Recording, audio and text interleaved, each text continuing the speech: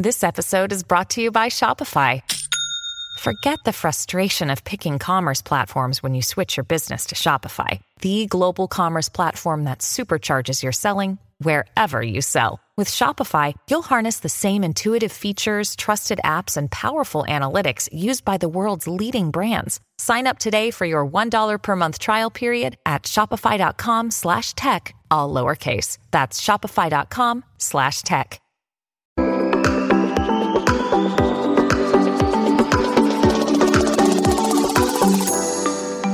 Hi everyone, welcome to the Tech Entrepreneur on a Mission podcast. My name is Ton Dobbe and I'm the founder of Value Inspiration and the author of The Remarkable Effect. I'm creating a tribe of tech entrepreneurs that are on a mission to do something big and meaningful. I invite you to join the tribe as well, especially if you want to create change that matters and put your software business on momentum that you're proud of. The goal that I have with this podcast is twofold. Firstly, to inspire new forms of value creation by sharing compelling ideas and stories about the potential we can unlock when technology and people blend in the right way. And secondly, share experiences from tech entrepreneurs like you about what is required to create a remarkable software business and how to overcome the roadblocks to do so. The guest on my podcast today is Sean Haney, founder and COO at SingleWire. Everything we're doing with our tools, we're enabling developers to do. So we don't claim that we're going to have the best ideas around the best way, but we know that the world's changing. True. And the current video and audio products that we're left to collaborate with are soul-sucking. And what we hope to do is enable the next developers, the next product builders. Hey, you don't have to worry about the technology on the audio video side. SingleWire has that taken care of. I have to just think about interface, how creatively interact with people using this new technology and make something more human than the current options. This is Sean. He's an experienced entrepreneur and product marketing and product management startup executive with extensive expertise in SaaS, network security, communication, and voice over IP. He has over 18 years of startup experience as a serial entrepreneur. In the early 2000s, Sean formed and built Periscan, a pioneer SaaS managed security software company specializing in Visa and MasterCard PCI compliance. The company got acquired by Catbird Networks in 2006. Sean also led, developed, launched and marketed new products at Barracuda Networks to over 300 million in revenue and an IPO. In December 2017, he co-founded SingleWire, where he drives strategy and business around the SingleWire products and services, as well as the free switch open source project. SingleWire has, in the meantime, become the technology backbone of modern communication applications like Amazon, Netflix, and Zoom. And their mission is a simple one: to empower you to build whatever you can imagine utilizing software-defined telecom capabilities. SingleWire wants its customers to do one thing: to focus on their ideas instead of worrying about developing, scaling, maintaining, and of course overpaying for complex communication technology and services. And this inspired me, and hence I invited Sean to my podcast. We explore what is broken in the technology industry and what has kept it behind for so long. We also discuss why the video communication tools that we've become so used to, like Zoom and Teams, are very degrading, demoralizing, or even soul-sucking. Sean elaborates on what can be, and that it's up to our own imagination to create the experiences we hope for. He also talks about how they are growing a global community of developers from the grassroots up to enable this. And he finishes with sharing his beliefs about what it takes to build a software business that people keep talking about. By listening to this podcast, you will learn 4 things. Firstly, that business resilience can be hidden in simple things, like productizing elements that underpin the power of your own infrastructure. Secondly, that to build virtual experiences people keep talking about is about understanding the essence of what people truly value from the non-virtual experiences. Thirdly, how giving away some of your product can help you build a vending machine for growth, and at the same time give you the platform for true leverage. And fourthly, why it is key to break away from the pack, i.e. have an X factor, and how that can be achieved with very simple but very lucrative ideas. Well, hi Sean. Thank you for being a guest today on my podcast. Yeah, thanks for having me. It's a pleasure. I mean, I got introduced to you through someone else who mentioned like what you were doing at SingleWire, that you founded the company about, a good 3 years ago. And when I started to look into your website, there was a click and I got intrigued with what you're doing and how you're transformative in the space that you're in. So we're going to dig into that a little in a while. Before we start, if you've been listening to my podcast, you've heard the question before, a little bit about you. So if you have to describe yourself or what characterizes you as a person or as an entrepreneur, what words would you use? X Factor, probably. X Factor. Love that. There's not a lot of them that mention this. So, tell me more about X Factor. Then we kind of make the jump to the company. Like, I'm not an MBA. I'm an entrepreneur since my young teenage years. Started a series of technology companies.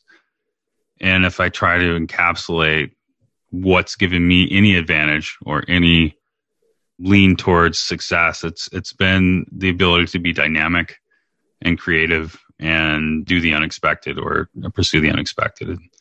So I think X Factor is really kind of something that sums up my specific skill set. Do the unexpected.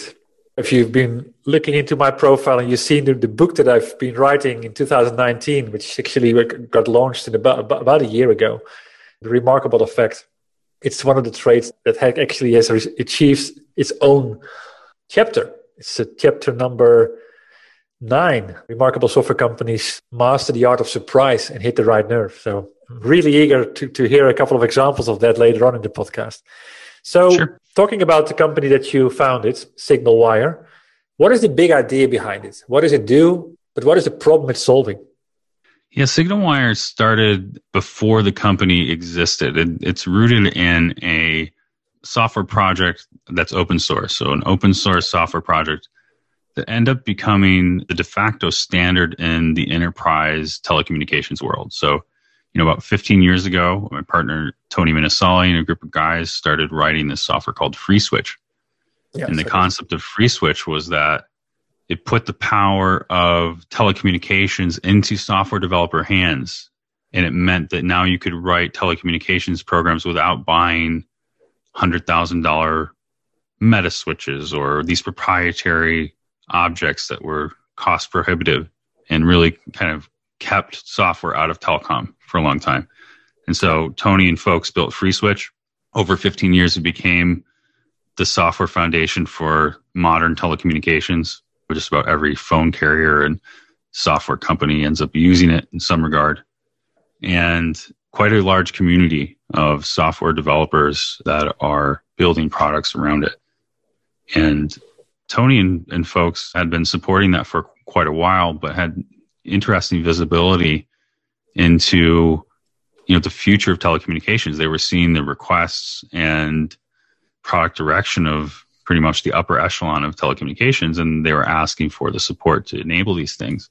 And so the decision was made a few years ago is to, hey, the next generation of this technology, rather than delivering it on an open source model where we just consult for the business, we're actually going to deliver it on a software as a service platform, as an infrastructure in the cloud. And by doing that, we can do something similar to what FreeSwitch enabled 15 years ago, which was getting the telecom power into more people's hands. And so in the FreeSwitch world, you have to be a developer and a very good one to do anything with it and have quite a team to really build a product. In the SignalWire world, we're enabling people and enterprises of all skill sets to rapidly build telecommunications applications. Let me make a small interruption here. Sean just explained the essence of what sets SignalWire apart. Their decision that their role was to democratize telecom innovation by building a software-defined telecom platform, and with that, helping people and enterprises of any skill set to build the applications and experiences they aspire to. They realized that just the fact the telecom industry has always been dominated and protected by the giants isn't what needs to be for the future, and then acted on that. That's a trait remarkable software companies master. They aim to be different, not just better, and secondly, create new value capabilities rather than improving traditional ones. And you can master these traits as well. I've got 2 options for you to start. Firstly, read or listen to my book, The Remarkable Effect. And you can find that on Amazon.com. And secondly, get into action right away and surround yourself by a group of like-minded people, tech founders and CEOs that will help you remove your blind spots, explore new paths, and sharpen your thinking. How? Just visit valueinspiration.com and see the videos where many of your peers share their experiences with our tribe and what they've come to experience and value most. Back to the interview. Okay. Yeah, I mean, that removes the dependency from a scarce resource, I would say. So what is the opportunity if you get this right? Like, what have you seen as a consequence of that single decision there on the industry or on the customers that you have? I think we're sitting in the middle of a major technology transition. You know, we've seen a number of these over the years in different ways. The movement to the cloud was one. You know, at some point in technology, you had your own servers and your servers were in your building, and then the internet got faster, and then everything moved to the cloud, and now everything's software as a service, and kind of the natural progression of the internet.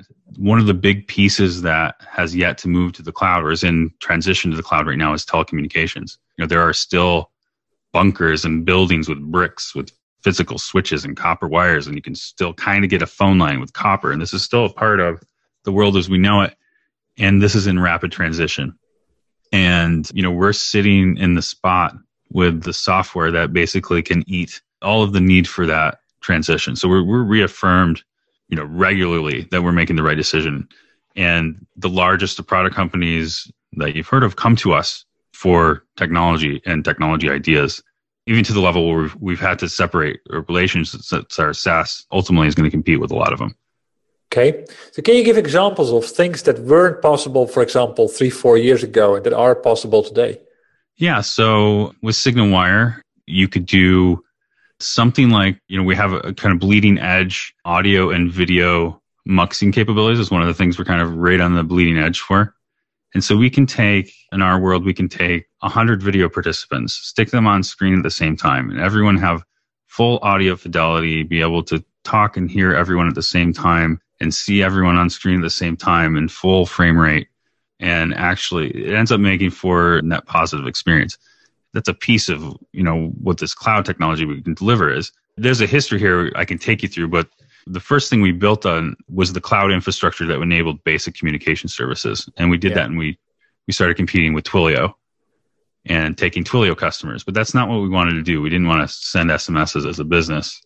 And, you know, here we are building kind of the next generation software for voice and video, and COVID hits. And we're a Sand Hill Road, Silicon Valley company, but fully distributed. And we built our own tools to enable our fully distributed environment. It happened to include things like always on video. We're going to work at SignalWire is actually logging in and you're on video, and video rooms and all these different concepts, these social concepts that we experimented with over the last 3 years ended up being an internal tool enabled by our software. And we didn't sell it, but when COVID hit, our customers were like, hey, how do we use this thing that we're using with you? And so we ended up productizing a couple of lines of products that are kind of examples of what our technology could enable. We have a product line called SignalWire Work, which is intended as a remote office alternative. It's a different analogy to like a Zoom, but you log in and you're always on video. And then we have a product aimed at live events, which we're mostly selling through partners, but you know, we're unique in the ability to actually make a live event worth being live and worth experiencing with other people, because you actually see and hear the audience just like you would if you were, you know, in a real event. Really? So, I mean, I use a couple of those tools, like, Zoom today, for example, also Google Meet and Microsoft Teams. So what is the difference then if you compare it to those type of tools experience-wise? Yeah, it's kind of hard to explain. Again, I use like a real world analogy because I feel like using SignalWire is kind of like using a piece of real estate. And, you know, like all of our workers meet in a place and there's different rooms and we can see who's there just like in a real office. And, you know, I can see if my partner's meeting with one of our investors. I don't know what they're talking about, but just like if he would have a glass window, I could see that he's in there. I could see he's smiling. I could see he's frustrated. I can have ad hoc conversations like this world we're living in the Zoom world where, oh, I talked to someone at 11 a.m. and at 11:30 I'm done talking with them and here's the agenda. That's just not the way people actually work. And it's not the way people actually socialize. And it's very degrading. I mean, demoralizing, even if you've lived in that world.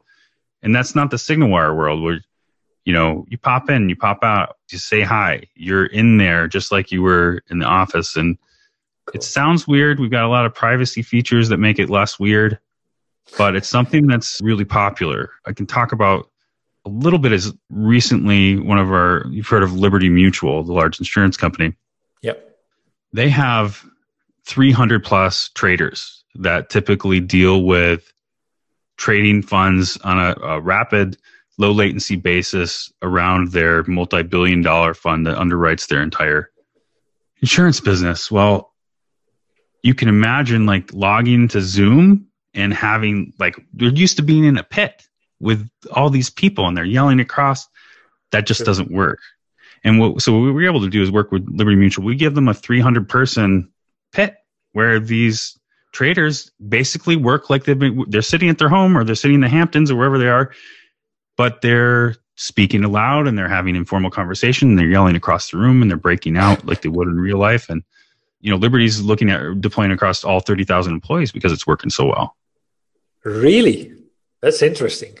Yeah, so it is providing sort of the virtual edition of the traditional office experience. Yeah, without doing the cheesy stuff like making a cartoon table where all the little cartoon heads are sitting. Like none of that. Like it's not silly. It's just a tool. It's just a clean tool. Everything we're doing with our tools, we're enabling developers to do. So we don't claim that we're going to have the best ideas around the best way, but we know that the world's changing. True. And the current video and audio products that we're left to collaborate with are soul-sucking. And what we hope to do is enable the next developers, the next product builders. Hey, you don't have to worry about the technology on the audio video side. SignalWire has that taken care of. I have to just think about interface, how creatively interact with people using this new technology and make something more human than the current options. Yeah, that's a very important thing at the end. The new normal is going to be that mix of virtual and likely more virtual than real. So the more human we can make it, the better it will allow us to just be who we are. So I'm always interested in, you said, well, this is, of course, is coming from a longer history, the open source edition of the software 15 years ago, that becoming the standard, and then you taking it to more of a commercial model. So what I'm always interested in is to see what you did specifically to the product to make it different and to deliver that remarkable value that the company is known for. So were there any specific things that, I'm talking about X Factor, that gave it an X Factor? And what did you do in that process? Right. So specifically the difference between the open source FreeSwitch that we offer and the software as a service SignalWire, I don't want to undervalue the open source project. The open source project is super powerful and a lot of gigantic companies use it to process incredible volumes of telecommunications traffic, and it works great for them. The problem with FreeSwitch, we talked a little bit about, it's just difficult because it's C code and technically difficult. Yeah. But the other problem is scaling that. It's not easy to scale. So once you have one or two physical hardware servers of FreeSwitch, like maxing out, it's real difficult to go past that. And it's real difficult to build a global infrastructure that's resilient and that survives latency anomalies and things like that people expect when you're talking about high quality voice and video. And so, yeah, that's the big problem. And that's what we look to answer in SignalWire is like, look, we take care of that tough stuff. Like we take care of the infrastructure. We take care of all of that. And our goal is to deliver it via super ingestible snippets of code that enterprises and product builders can use to drive whatever their vision is. Yeah, that's what's on your website. Focus on your R&D and instead of worrying about developing, scaling, maintaining, and so on. That's the tough part. Like, I mean, I'm sure I grew up in the 90s where, to get a website up, you had to get a FreeBSD server and install Apache, and then you had your DNS servers and all that stuff. And now, you can go to Wix, spend 15 minutes, and it's 100 times cooler than anything I could have done in the 90s with a year's worth of effort. That's true. So, we don't realize it anymore. But what's going on behind the scenes? Yeah, it's almost that piece hasn't been done with telecom yet. That's what we're trying to do. We're trying to do the Wix of telecom, essentially. Yeah. Why did it take so long in telecom then? It's got to be competition based because these are multi-trillion-dollar markets. When you think about AT&T and British Telecom and Deutsche Telekom and all these guys that have kind of run the money and run the gamut in the telecom world, well, they don't. Their impetus to change is probably not in line with Silicon Valley. And then these guys are probably the worst at software. Like, they have all the money in the world, but they're just the absolute worst at writing or innovating on software. And if you're a creative mind in software, if you're a creative software developer and you have a vision like Tony, a vision of how to change the world in telecommunications, are you going to go work for American Telephone and Telegraph? Nope. Probably not. So you can kind of see how they get there. Yeah. You can also compare it to what happened in the financial services industry with the tier one banks, with the tier one banking systems. And then the switch they had to move on with getting this digital layer on top of it that actually gave their customers more power than they have. Right. It's a completely different world. So you got what you mentioned on your website, the software-defined telecom, which is actually also a movement that I see in the automotive industry with cars. Cars have always been, of course, typically hardware oriented. That's exactly what I also see in the telecom business, and are now becoming software platforms. That's right. The real innovation in automobiles is, we all know, is going to be software. Yeah. Where the next, there's only like batteries maybe, but like batteries and software. Yeah, true. And how you organize that in the car to give it constantly new updates and make it safer, make it cleaner, give it a better experience and so on. That's where the innovation is going to come from. So that's the same in telecom. Do you see that this enables also new competitors in the world that could possibly move out the traditional players, the ones that you just mentioned? Absolutely. You're seeing it with guys like Twilio that can generate $800 million a year on sending text messages. Like, really? Sending an SMS.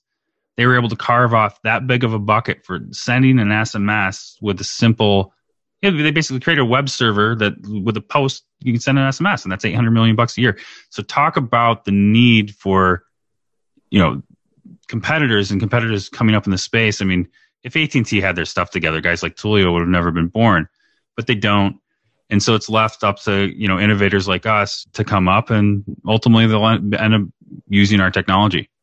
But you got to wonder who the giants of the future are in telecommunications. Are they going to be AT&Ts, or are they going to be the Googles or Microsofts, or are they going to be someone like SignalWire or Cisco?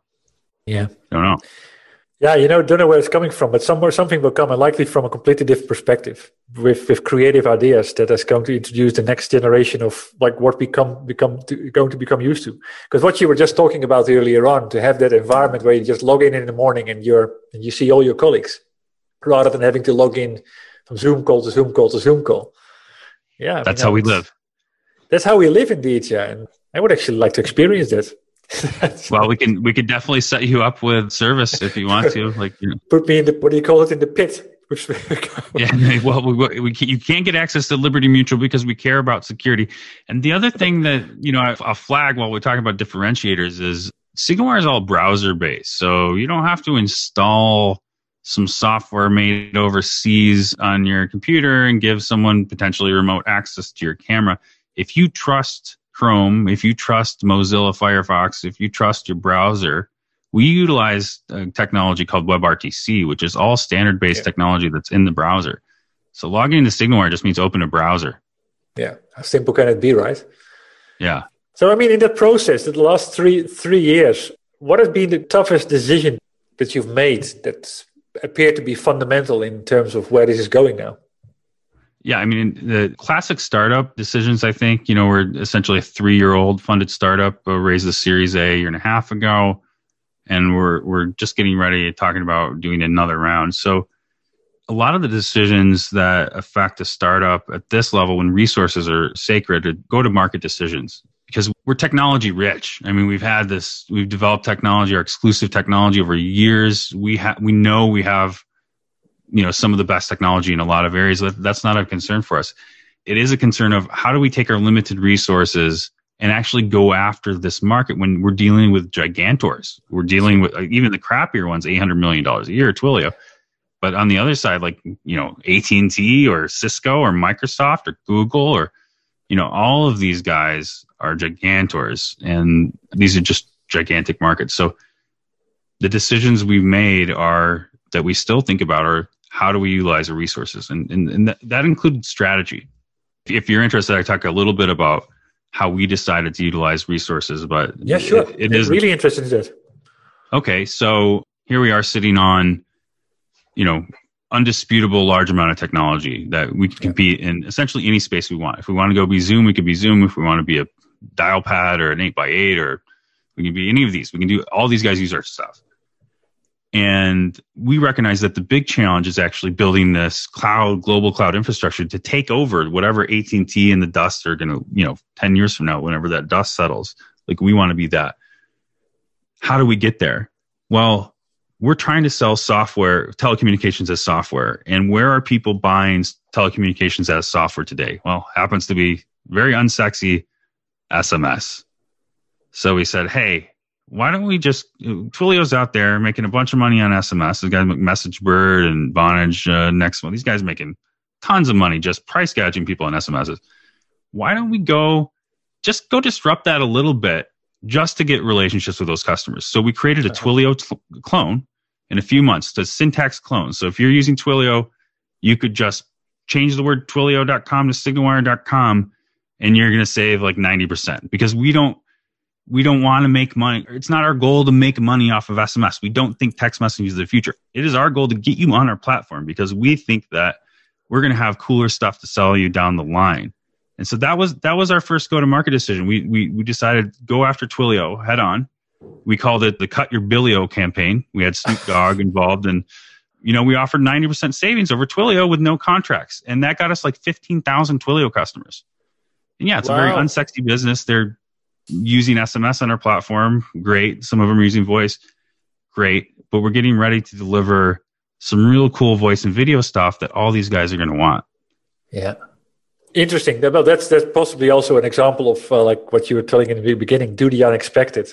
They are one of the newer breeds, and you disrupted them or democratized their market by just cutting 90% of. We called it out. Like, really, they were 4,000% markup on some of their products. I mean, and really, like, all they're doing is connecting you to the real carriers. They're just flipping you off to T-Mobile or flipping you off to Level 3 or whatever. They're really not a lot of value. It's kind of like health insurance companies in the United States. Like, what are they really doing besides skimming off the top? And so we just kind of demystified that and said, hey, this is silly. If you want to do the silly stuff, here it is. But really, we want to talk to you about what you really want to do in the future, what you really want to innovate on. That's what we're going to help you with. And then what did you do? So you got 50,000 customers from the Twilio platform. They were getting benefits from your service. Likely they get the same, but for a far lesser price. And so I can see a smile on their face. So how do you then get to them to use the other parts? That's the challenge. That's kind of the phase we're in right now. So the Twilio business is kind of a vending machine for us. It grew 500% in 2020 for us. And it's basically self-service. Like, once these guys get on the platform, it's kind of like just set and forget. And so, yeah, that's our challenge as we launch newer products. It's bringing these guys into the environment. But we have a developer ecosystem that we cultivate. We have Slack channels and forums and email digests, and we have technology conferences that we've done virtually. The last one, but they've been physical over the last 15 years, like technology conferences where we get these developers together. So we have a real ecosystem around building telecommunications applications. It's pretty unique. Yeah. You came from the open source world, where community, of course, was a huge factor. I mean, I've had a couple of people from the open source space on my podcast, and actually one of my customers is a big one themselves. I absolutely see the benefit of having these large communities. So what do you believe is the biggest problem here? Is it kind of crunching out in just enough technology for them to pick up? Or is it more, how do you inspire them to start using it in new and creative ways? It's both, really. It's like, we got to make sure that we have the tools that enable them, and that's a big part of what we're concentrating on. But the reason why we actually built B2B products like these Signalwire Work and Signalwire Events was, you can argue this is not telecommunications infrastructure. This is actual products. The reason we built those is to inspire people. Like, you can do stuff, like, you haven't played with it yet, but you can just do a lot of stuff that you can't do in any other platform. And when they see all the controls, when they see all the functions, we know that's going to inspire people to build things. And it's actually inspired the current events company. We're talking to almost every major online events company right now about converting their current solution, which is almost always horrible, or Zoom links or something, over to a real integrated collaboration platform. And we got a better mousetrap right now. So these are active conversations. Well, that's what you see, of course. It's not, all these offline events, the events, were always about, keynotes, people in the audience, and then you go to a room where you drink your coffee and you get to talk to each other. That keynote component is still there, but that interactive element is completely not there anymore. I'll have to send you a YouTube. American Cancer Society is working with us. They're doing a bunch of events because they do fundraising. The majority of their fundraising was around physical events where they got people together. Yeah.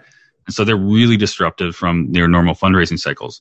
We've worked with them on a number of events where, they have karaoke.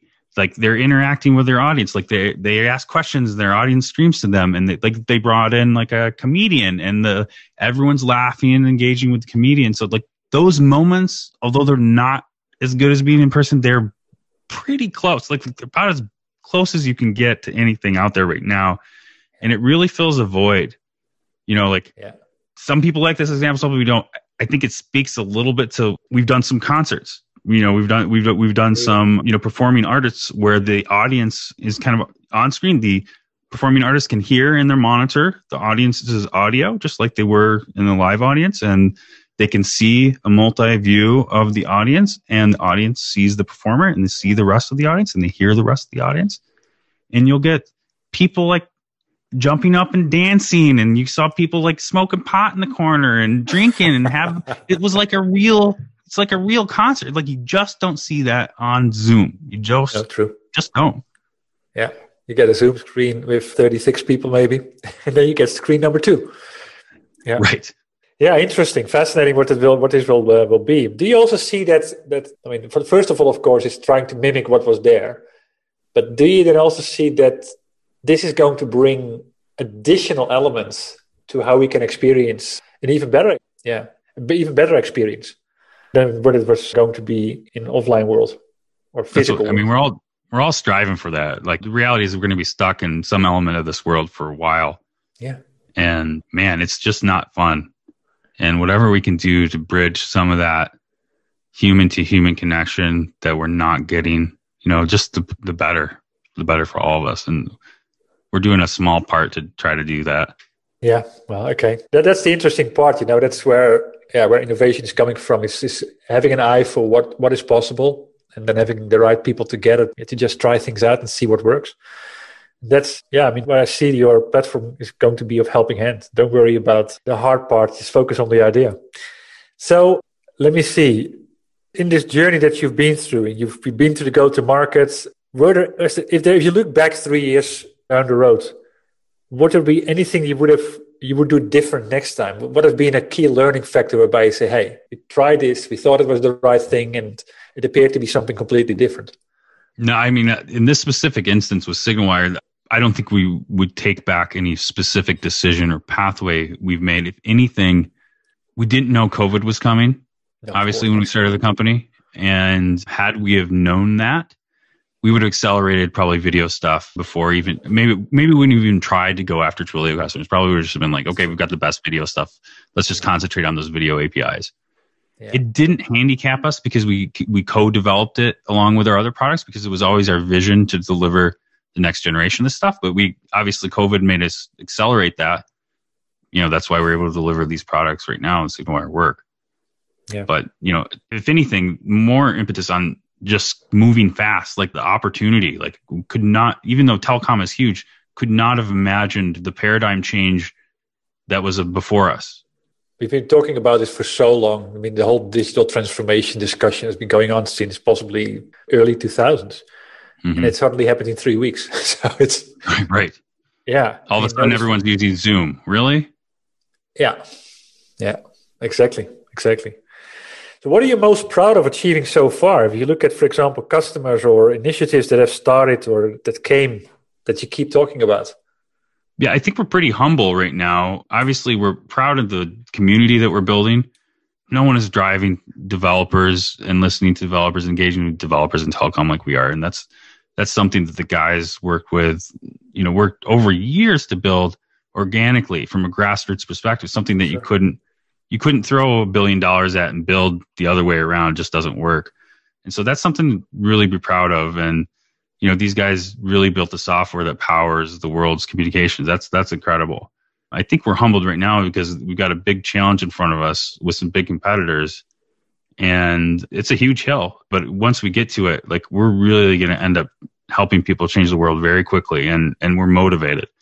And obviously this COVID stuff, we're affected by it as everyone else. So we feel like we're on an important mission, and everyone at Signalwire is excited about it. Well, I mean, that's the whole thing why I started this podcast in the first place. I mean, I'm running a tribe for tech entrepreneurs on a mission. And I see with the open source community that is so mission driven. And then maybe that's also the reason why it's so successful and why it is able to catch on, and that everybody wants to pitch in and contribute to something that is not theirs, but it's from us, Mm-hmm. That's where you can create big momentum, and you can see where it's taking it. And yeah, it's about the future of telecoms. And that's what, if you can get enough people to believe in that and to want to contribute to that, you got something really strong in your hands, much stronger than just product. Right. So, I mean, I wrote my book, The Remarkable Effect, and it's about the 10 traits that define the software companies that we keep talking about. You've been in this space for quite a long time, and this company exists now for 3 years and a couple of months. Before that, you were part of another organization. What do you believe are essential traits that you need to have to create a software business that people talk about? Well, you have to have a good product, and that seems basic, but in my experience, this is my personal experience and what I've observed from my peers, is that building a good product comes down to listening to the customer. Sure. And so the most successful people I've seen in software development is people that don't have the level of just pompousness, that think that they know better than the customer, or, they may have a vision, but the customer helps drive the product. And, if you can write code and you can listen to the customer, you're probably going to be successful. True. Yeah. Yeah. It's like, it also like that word listen. That's a very important one, because very often we listen to answer, and that's the wrong way to do it. It's to listen to understand. That makes the right people, well, it makes you get the right information, because a lot of people end up listening to customers and then go away with specs. Right. That's not the way to do it. The customer will tell which way you should drive your product, though. They let you know. True. Yeah, that's true. And then move on with that. So, I mean, your role in the company is a COO, right? Yeah, I kind of wear a lot of hats. We're okay. Yeah, it's a small startup. So we all wear a lot of hats. So from the lessons that you've learned over the last three years and a bit, and the tidbits of wisdom that you've gained, what are some do's and maybe some don'ts that you would share with peers? I'm trying to think of unique ones that aren't cliche, because a lot of the cliche ones end up being true, like surround yourselves with good people. Sure. I've seen a lot of leaders fail in that regard, where they either take the burden on doing everything themselves because they can't put trustworthy people around them, or they can't hire people with competence. And I think one of the bigger challenges right away is just enabling that. Well, maybe you should kind of connect it back to the words that you used in the beginning, the X factor, and do the unexpected. You got examples of that? Well, you want examples of in the past of? What would you advise what would you kind of take away from that trait that you have yourself, and how does it help you to be successful, and how can others possibly learn from that? Yeah, I think the exercise of the X factor is exercise in breaking away from the pack. And if you're going to really have a wildly successful startup, you got to break away from the pack. And if you're just buying Google AdWords like everyone else, if you're just, making the same data sheet and the white paper, and you're doing a blog that no one reads, that's the cookie cutter stuff. I personally don't find that it's an accelerant. It's probably the basic stuff you have to do to survive. But yeah, if you can break away from the pack with ideas that set you apart. And I give you a little example. Back before COVID hit, trade shows were still popular. And there's a number of trade shows in telecommunications like any other service. And I don't know if you've ever been an exhibitor at a trade show, but they price gouge you. They just rake you over. We're here 3 years ago. We're a small startup. They wanted this one event in Orlando, I think like $60,000 for a 10 by 10 booth. True. And, plus you're paying for the thing. And they were real jerky about it. So we said, screw that. We went out and bought it was $12,000. We bought a satellite truck. Like, those old, or the satellite trucks that the news agencies have with the big 9-foot dishes on them. So we bought a satellite truck. We put a bunch of lights on it. We wrapped it.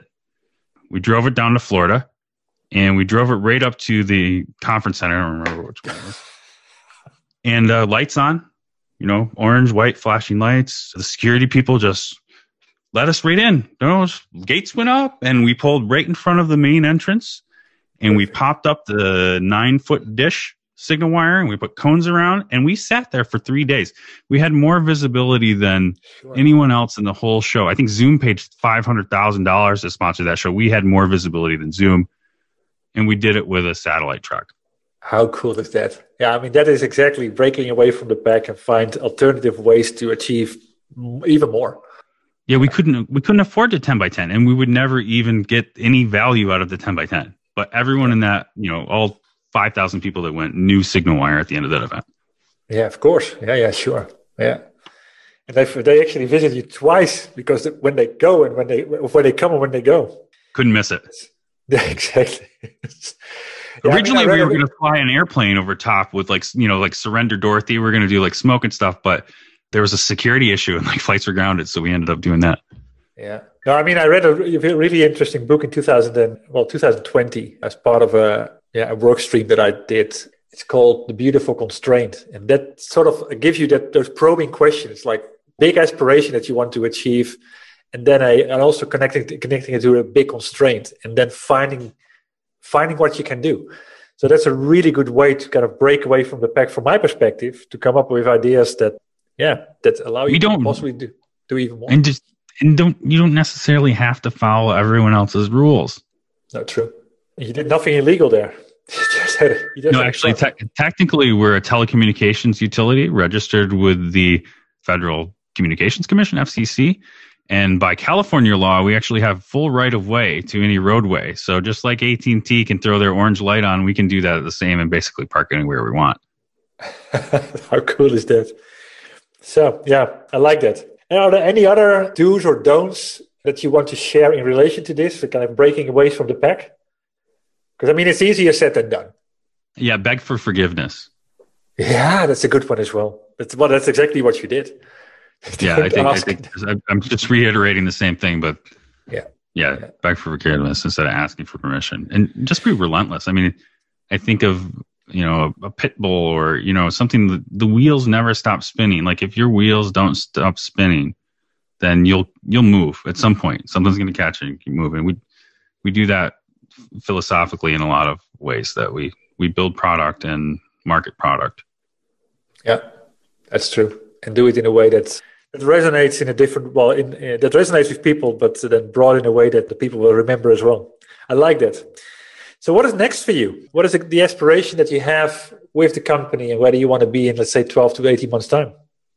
Yeah, we're presently growing at a pretty rapid pace, and our challenge is to ride out these growing stages and actually scale the business appropriately. We have incredible demand for our products, so we've got to make sure that we deliver a high-quality product over that time, and we continue to have great customer service. So it's a lot of those classic kind of scaling up, growing pains that we have to deal with.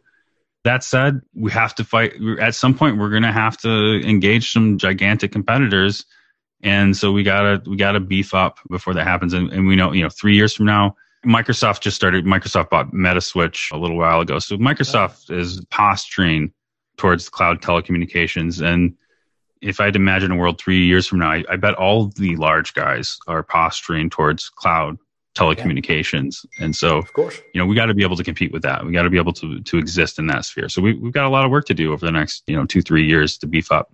What is one thing that you believe that you should do better, different, more, or to stay ahead of the competition?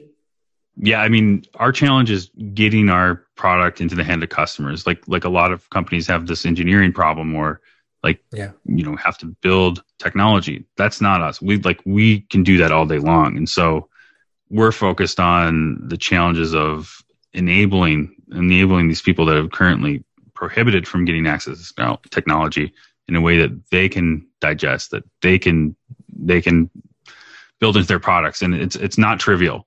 These are complicated things that we're dealing with, voice and video and messaging. And we hope a world 3 years from now, like there's thousands of telecommunications applications for every niche. You want a podcast version of this with the right buttons just for a podcast. Like all of that's going to be possible. Every flavor, for school, for church, for whatever, like all of this is going to be enabled. And I think we're looking at a future that looks like that. Nice. Well, good luck with that. I'll keep following you. So where can people go to find out more about SignalWire and to connect with you to say hi?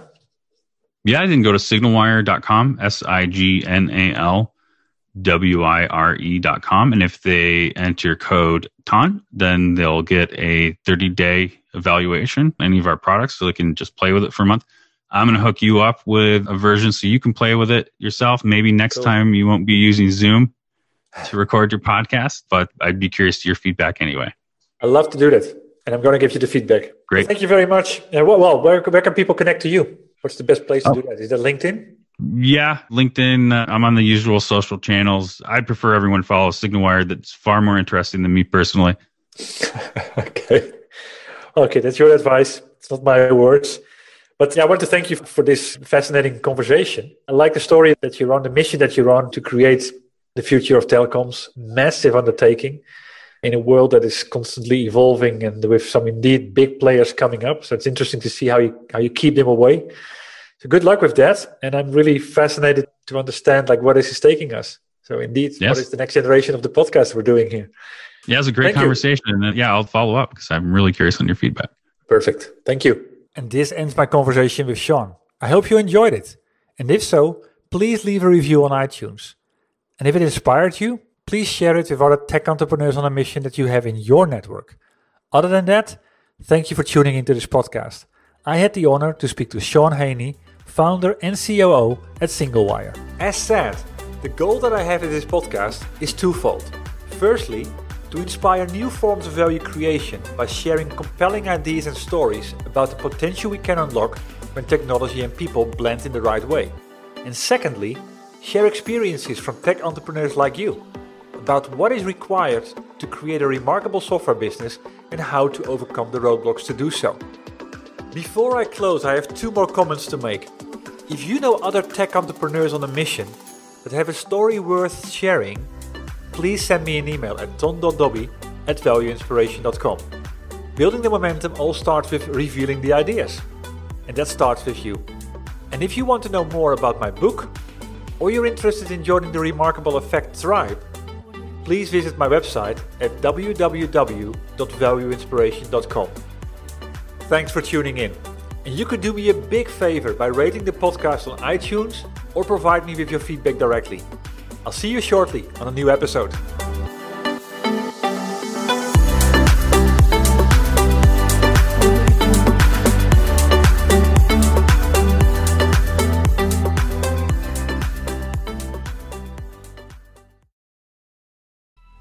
Coming up on 5 Minute News, I'm Anthony Davis.